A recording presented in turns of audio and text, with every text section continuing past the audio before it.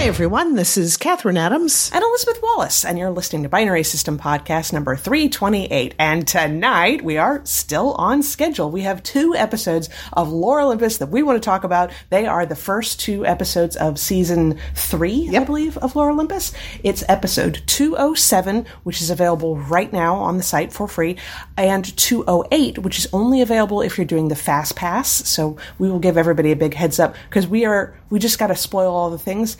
Even though, I guess, there weren't a lot of huge moments. There were a couple huge moments, but I think it's going to be a pretty fast recap of those 2 episodes. I feel like these episodes was Rachel just giving all of the fans 2 episodes with the minimal amount of stress and all of the cuddling and kissing and everything that we've been hoping for since the end of the season where Hades and Persephone got separated. Yep. So where we had left the previous episode was, of course, all the things with Kronos, and Persephone beat everybody, and she sort of ends the episode reunited with Hades and snuggling, and we pick up the next episode, episode 207, right at that moment where they've obviously fallen asleep together, and she wakes up and she asks him very sweetly, is it you, Hades? Is it really you? He's like, what do you think? I look like a scoundrel? She's like, that's not funny! But they are just so happy to be with each other, and they're not even holding back on the kissing anymore, and it's so wonderful. And then all of a sudden Hades panics. He says, oh my God, my dogs. So I like this guy's priorities. So he's fretting about the dogs, but then he hears the dogs barking, and then he hears people tending to them and trying to shush the dogs, and people asking for where does Hades keep the oregano? And Hades like, oh, thank goodness, it's all the dogs and our loving family members taking care of them. And they both lie down there for a second. And then their eyes just open up wide. And then they're just descended on by all these loving family members of, I think it's Amphitrite and Hera and Aphrodite come for Persephone. And then it's Poseidon and Eros and Hecate. And they come for Hades. And they're just separating them and taking them off to their baths and getting them washed, getting them dressed. And both of them are freaking out because they don't know if they're going to screw this up. And they're just it's adorable how much they're freaking out about the idea. It's what if she doesn't want me anymore? Oh, it's so cute. And the commenters are pointing out all sorts of funny things. One, that Persephone gets taken off to the giant, pool bath where she's being washed by the goddesses and everything. And Hades is dumped into a tub and a bucket poured over his head, basically. So it's seems pretty on track. But neither of them are taking anything for granted whatsoever. They are not assuming a single thing. They don't assume that the other one definitely wants to be with them. And so it's almost like a lesson about consent. Both of these episodes are very much don't assume that somebody wants something. You have to make sure that you're always asking questions. However, they're both so insecure. You want to be oh my God, you guys, the entire previous season was all about how much you guys want to be together. Get used to it. So they don't actually walk into a room to meet each other again after they've all gotten, dressed and everything. It's just, Persephone just kind of knocks on a window door and asks Hades if she can talk to him. And he looking through the window panes, sure, okay. And it kind of reminded me of that conversation they had from opposite sides of a bookcase when they were, Hades was trying to tell his story, but he wasn't sure how to do it and be in the same room with somebody because it was so intimate. So I did a little bit of a hint of a callback, I feel. But one thing that Persephone wants to get out of the way, she wants to show Hades her hands because they're green. And she tells Hades that she damaged them trying to take care of the mortal realm the way her mother did. And I think she thinks that Hades is going to be grossed out by it, which I guess seems kind of odd, but anyway, Hades just takes her hands and he says, I love this quote, no one is as delicate and as terrifying as you. And that's just such a lovely thing to say. Oh, and they're just canoodling, and Hades says something I really want to keep you all to myself, but, our family's going to be wondering about us. And so he starts to take her out, saying, hey, presenting the goddess of the underworld. And they stop and they freeze.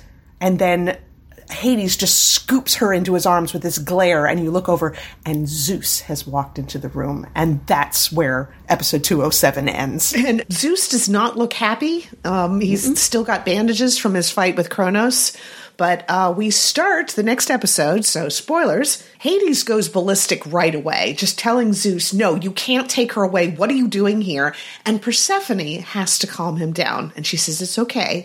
And she goes to Zeus and she says, I know you said I needed to return to the mortal realm after this, but I've earned my place here and I want to stay. And she's ready to go ballistic too, I think, much more gently.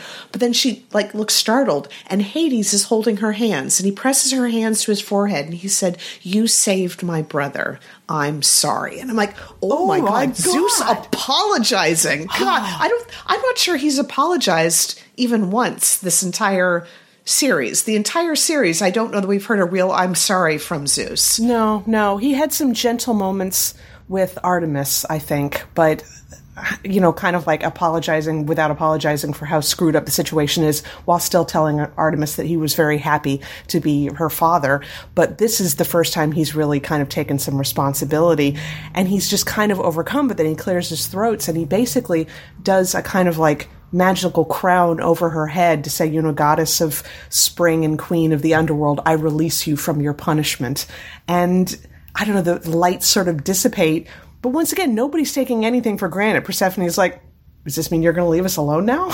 And Zeus says, I guess. And of course, Hades and Persephone want more than that. And Hades says something like, we could always rework the treaty. And Zeus says, yeah, we could do that. And Zeus is being so accommodating. I was almost afraid it was going to turn out that all of this was a dream. And that leaves Zeus and Hades kind of standing there just looking at each other for a long moment, and then they're hugging each other and they're just saying how much they missed each other. And it's like 10 years worth of strife and everybody's fine. So we see a beautiful drawing of the gods and goddesses walking away after a party, and of course all dressed to the nines, and they all look happy. And Hestia was there too. And there wasn't any conversation between Hestia and Persephone said, she told Hades that she needed to talk to Hestia because she needed to let her know that she was leaving the goddesses of eternal maidenhood, which, that's polite, but I think everybody knows that now, Persephone. Yeah, I don't think there's any question. No. So Persephone and Hades talk, and Hades wants Persephone, he says he's trying to figure out what he needs to call her or what she wants him to call her. And she says, you mean, what are we to each other? And it's been so fraught, this entire relationship, that they don't even know what they are. And he doesn't want to just assume that she's going to be his bride sort of thing. And she wants to know if he still loves her. And he says, I will love you even when all the mortals have forgotten about us and we are nothing but stardust. And I thought, oh, there was a Reddit thread the other day where someone asked, why do they say that, we are all stardust? Where does that come from? And it's because there are a lot of elements out there like iron and calcium and things like that can only be created in the heart of a star. And I thought, that's wonderful. I love that. That's lovely. So once again, they're just, neither of them are assuming anything. And it is kind of interesting because you don't realize how much you sort of expect that. Persephone is obviously the queen of the underworld. That was made very clear in her fight with Kronos. The underworld has accepted her. She is the queen. But that does not necessarily make her Hades' bride. And they just, I don't know, she says, I want all the things.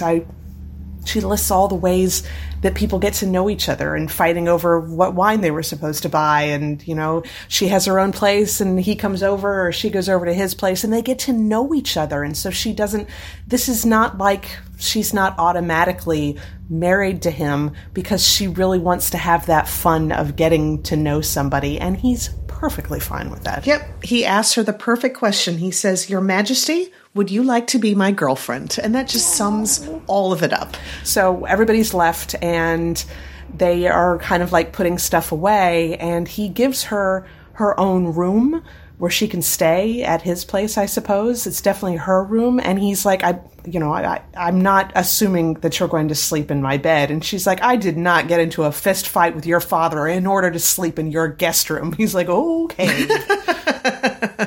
So there's an adorable scene where Hades is lying in bed and his little tiny dog is sleeping on the covers, and he's just sitting there fidgeting, and he puffs up the pillow, and then he kind of turns down the side of the bed where Persephone would sleep, And there's a pause, and then he goes and puts it back. So he doesn't know what to do with his hands, I'm sure. But then Persephone comes in, and she's wearing a beautiful nightgown, I think that she said Hera gave her. And she gets into bed, and they just snuggle, and it's beautiful. It's what I've been waiting for this entire time. But it is interesting that as they were sort of falling asleep, she told him, she's like, I feel like I'm missing something. I'm sure, once everything's calmed down, we'll figure out what it is. So, yeah, she's forgetting about something, all right. So then you'll see outside, and then you see a green foot stepping down onto the ground, and you look up, and it's Demeter, and she does not look happy. Oh, God. So that is where we end the episode. Now, I know there's going to be a confrontation. There's going to be a confrontation between Demeter and Persephone. There's definitely going to be a confrontation between Demeter and Hades. She's going to assume her daughter's being kidnapped. She's just going to assume her daughter needs to be rescued from the underworld. I am worried that she is going to do something that is going to drag Persephone back to the mortal realm, because that was, the whole her being taken out of the underworld in the original myth was her being rescued. But in this case, it's probably going to be a gigantic mistake. And we're still going to have to solve this whole situation where in the original myth, she spends 6 months out of the year in the mortal realm and 6 months in the underworld. Yeah. It's her mother, so she does have power over her, but Persephone's the queen of the friggin' underworld. So yeah, the only thing that I can think of is that somehow Demeter taps into some type of magic that's stronger than the both of them. And does something that's, you can't reverse it, It's going to be her spending part of the year in the mortal realm before she can get back to Hades. Hades can visit the mortal realm, though. He can't stay there a long time. So maybe that'll be part of the whole, she'll have her own place and he'll come to visit her and she can come to visit him. And I don't know. So it's just, they're so happy, which is awesome, but I'm worried that it's just like the quiet before the storm. And we still have not seen Apollo this entire time. We don't know what his reaction is going to be to Persephone now being the friggin' queen of the underworld and most definitely dating Hades. So there's that. Yeah. We haven't seen, because Artemis has been in the mortal realm this entire time, these 10 years. So there's probably going to have to be a reunion between her and Apollo, and we don't know what that's going to look like, because the last time Artemis saw Apollo, she realized she can't trust him because both he and her mother were lying to her this entire time. Oh, speaking of her mother, how's Leto going to react to all this?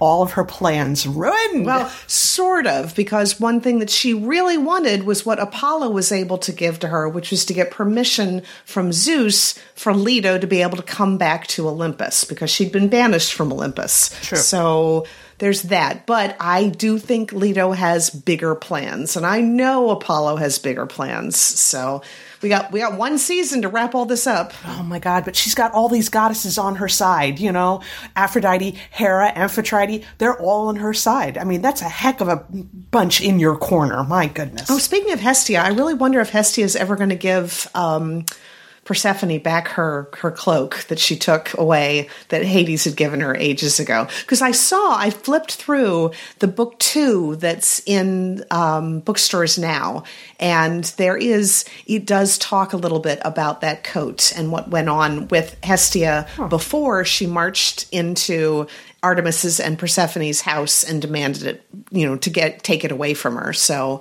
yeah, it's interesting. It is. Oh, my goodness. But this was a wonderful couple episodes. Let's hope that the fun, nice stuff, honestly, Zeus looked ticked off as hell at the end of episode 207, and I thought, oh my God, there's going to be a fight, and then everything was fine. So the fact that Demeter looks so pissed off, maybe it'll be fine. I'm hoping it'll be fine. I took a look at a FastPass image, little teaser image, and it looked like an argument going on, but we don't know. That could be several episodes away. We don't know what's going to be happening up until then. Oh my goodness. Anyway, more to come, obviously.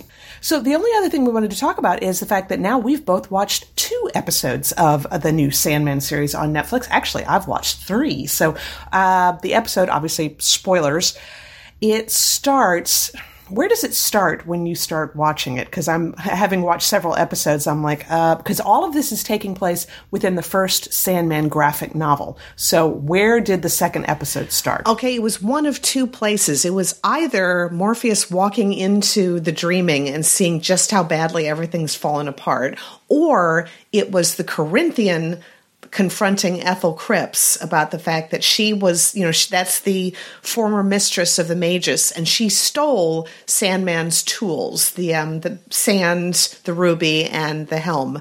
And Corinthian is trying to get her to admit that she still has them because he's trying to figure out a way to kill Morpheus so that he never has to worry about being hunted down again. Ethel Cripps keeps telling him, I don't have it. I traded it away. Corinthian gets threatening, and she pulls out a amulet that she traded for the helm, and it blasts the Corinthian into like squiggles that just disappear. So this is a damn powerful protection that she's got. And okay, so the actress who plays Ethel Cripps, do you recognize her? I recognize her, but I didn't know from where. Oh, she was Stark from Event Horizon. Oh my goodness, of course. Oh God, yes, now. All right, I was, the entire time, I didn't want to check IMDb yet, but I was like, oh my goodness, she looks really familiar. Oh, I'm so glad she's still getting work. That's nice. I am too, yeah, and we were watching that, and I said to Nathan, is that the lady from Event Horizon? Nathan said, I don't know, and I checked IMDb. Yes, it is, I guessed it, woo! Nice, very nice. So she eventually goes to see her son, and that's where we meet John Dee. And it's definitely a different portrayal of him than from the comic. Because in the comic, he was just like, I don't know, like almost a monster, like his teeth all over the place and hair was sort of falling out. And here he seems faintly nice, I suppose. But he's definitely in kind of one of those big white rooms. It's obviously a cage in some type of facility. Yeah, she told the Corinthian that John stole Morpheus's ruby from her, and then the ruby stole John. So I remember that from the comic book, that the ruby did like a lot of damages. And Ethel explains that the ruby can make dreams come true, but it also makes nightmares come true. So everything you can imagine. Do you remember that bit in C.S. Lewis's The Dawn Treader, when they're traveling from island to island, and they travel in this whole, like it's an island that's made out of darkness, and they travel through it, and they're hearing these noises, and they rescue somebody, and he talks about, this is the island that makes dreams come true. And they're all like, oh wow, maybe I'll see my father again, or I'll find out that I've actually married my sweetheart. And he's like, no, you don't understand, not daydreams, dreams. And there's a pause, and then everybody panics, and they're trying to get out of this place as fast as possible. So that was, you can imagine what that would be like, to make any kind of dream come true, and what that would do to a person. So I'm kind of surprised Ethel didn't get damaged from it, but maybe John was the one who had to mess with it. Yeah, I think that's, I can't say anything because I've watched another episode farther than you. So, yeah, you're on the right track on that one. But now, this episode is where the Sandman, who is trying to recover all of his powers and his helm and his ruby and his sand, and he goes to visit Cain and Abel. And I think they did a perfectly good job translating those two into real-world characters. Yeah, I was kind of hoping that Cain would be Ginger the way he is in the comic books. Mm-hmm. But again, I read the whole, I think it was it was definitely House of Mystery that I read a good portion of that series, and they had Cain show up, and he was the exact same way that he was in the original Sandman graphic novels. So they didn't quite go with that, but they definitely got the personality down pat. Absolutely.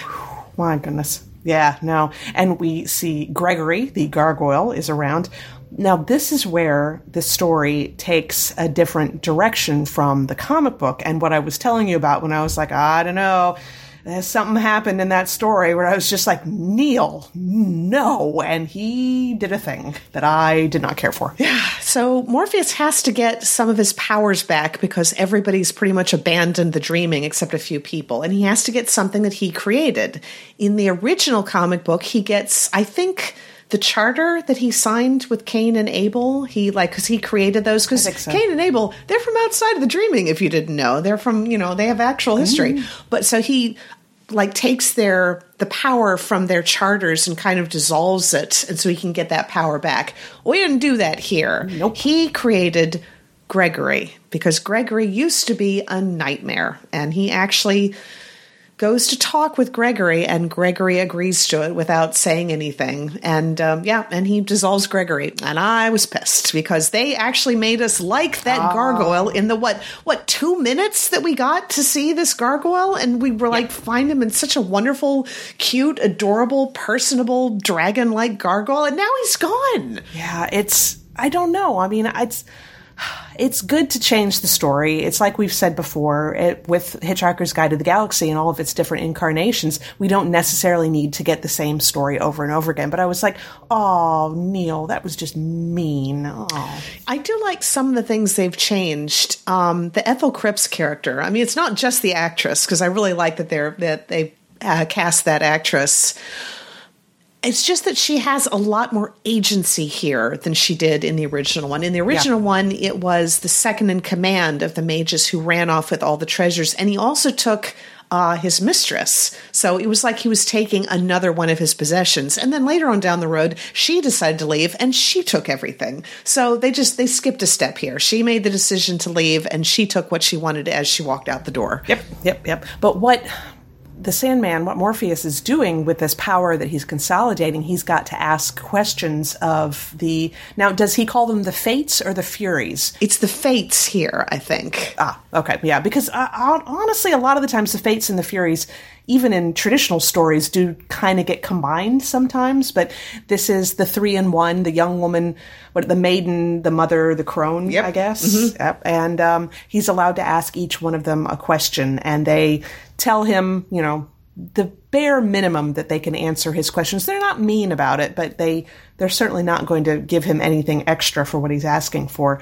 But when he gets done talking with them, there's still one thing left that he had grabbed. And you've got Lucienne, who's, Lucienne is the librarian in Dream's realm. And in the TV version, it's a she and Lucienne. And she notices that there is this egg there. And she's like, oh, well, she thought that was like an offering. That wasn't for them. He brings the egg to Cain and Abel, and it hatches. And it's Goldie the gargoyle. And they did such a good job of CGI for this, because it looks exactly like the Goldie from the Sandman comic books. Yep. Now, the funny thing is, I went back and reread part of the first graphic novel. I don't want to read ahead too much. I kind of have been doing this thing where as I watch an episode, I go back and I read the comic afterwards.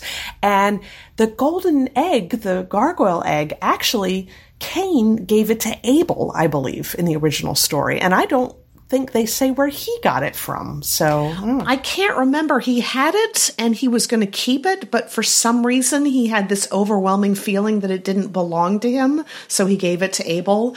But I guess they threaded that very well, because they've got some way of Morpheus maybe trying to atone a little bit for getting rid of Gregory, which is really kind of a shame. But yeah, I loved the whole scene where Morpheus has to go into humans' dreams to get the things that he needs in order to contact the Fates and to get a bribe for them. I guess that's what that snake was. Mm-hmm. So it's all, of course, the wonderful dream logic that the Fates can usually be met at a crossroads. So he gets a crossroad from the mind of a dreaming ox drover, and this giant hand just reaches down out of the sky and pulls it up. So I liked that. And then there was also a noose. It had to be like a hangman's noose, and he got that from the dream of a Japanese student who had an entire head full of British horror movies. And I thought, what a lovely combination that is. I thought that was cool. Yeah.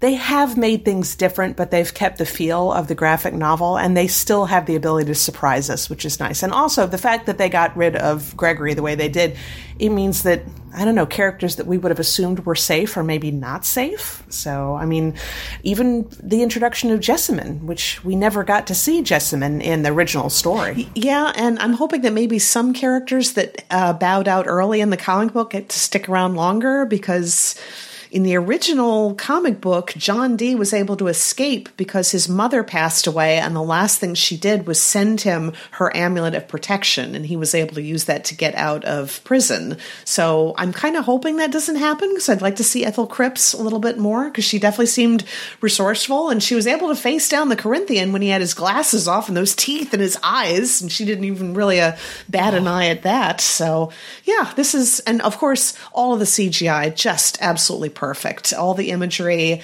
Morpheus, really beautiful. Morpheus walking into the dreaming, Morpheus trying to restore the dreaming with what little power he had, and he's just kind of levitating all of the broken pieces in the air, and for a second it looks like it's actually going to work, and then it all crashes to the ground. I think they are doing a really good job. I heard an interesting thing on Twitter today.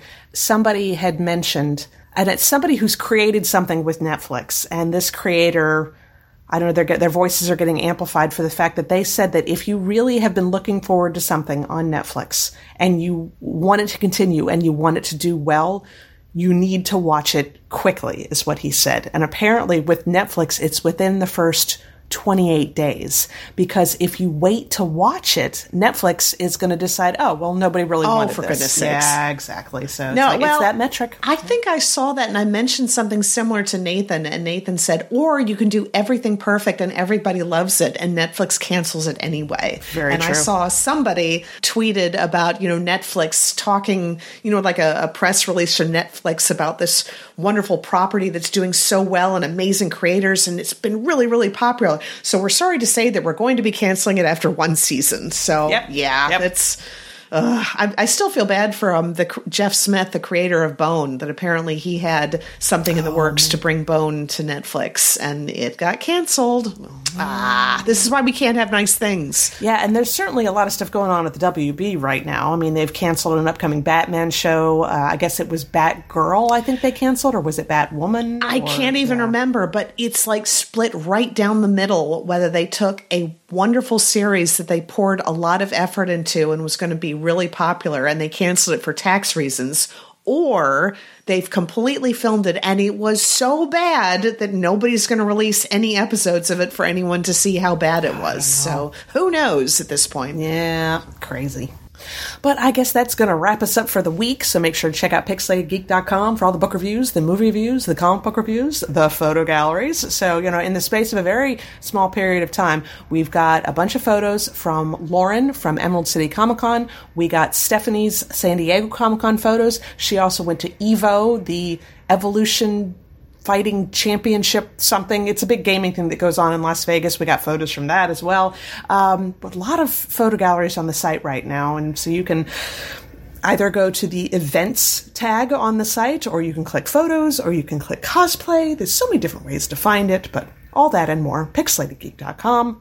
So we're going to have a Night Vale next week, I guess. Probably a Night Vale in just a few days, actually, as time of this recording. All right, we're going to do that. If you had missed it, Catherine and I did a text-only version of our podcast last week because Catherine caught the non-COVID plague. 2 weeks. 2 weeks I've had this stupid thing, and it's still sticking around, damn it. So, yeah, my voice was not going to work for that. But I thought the text-only thing worked really well. I think we need to do that, like, on a semi-regular basis. That was fun. It was. And then a couple days later, Hannah and I decided that what we really wanted to watch was the 2003, the movie with John Cusack and John C. McGinley. That's his name, right? Hannah will be very mad if I get that wrong. And Ray Liotta, of course. Identity was the movie.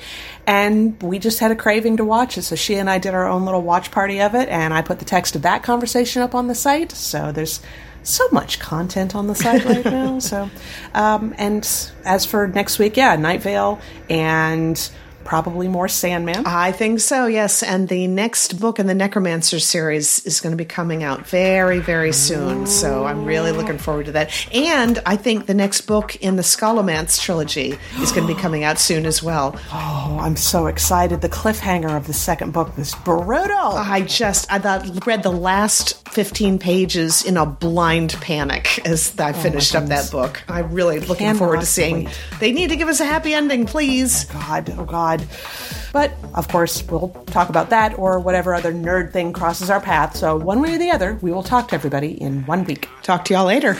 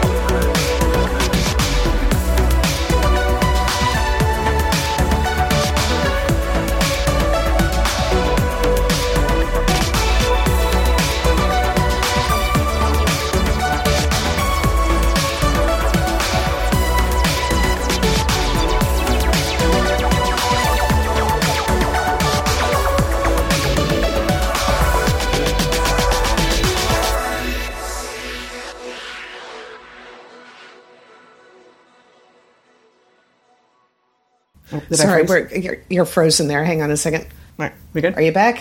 God, we're getting a lot of back. lag here.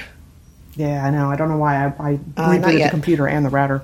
No? I keeps like freezing. It'll go for a few seconds and then it'll freeze again. We might need to start the call over. Okay. Do you want me to, I'll send you a new link? Yes. Okay. Okay. All right. I'll do that. Okay. Hello. Okay. I think Hello. hopefully that's a little better. Hopefully, yeah. There was Yeah. a little stutter in your voice, but it's, cross your fingers. Wait, how bad of a lag do we have? Ping. Pong. Oh, might be bad. Let me try again. Ping. Pong. Ping. Pong. Bad, but not terrible, I Okay. suppose. Yeah, it's a bit of a more like, let me see here. Ping. Pong. Okay, not too bad, but One moment, I'm just quitting out of Chrome just to hopefully there's a little bit of a stutter, and I'm hoping I can, if I quit out of absolutely everything.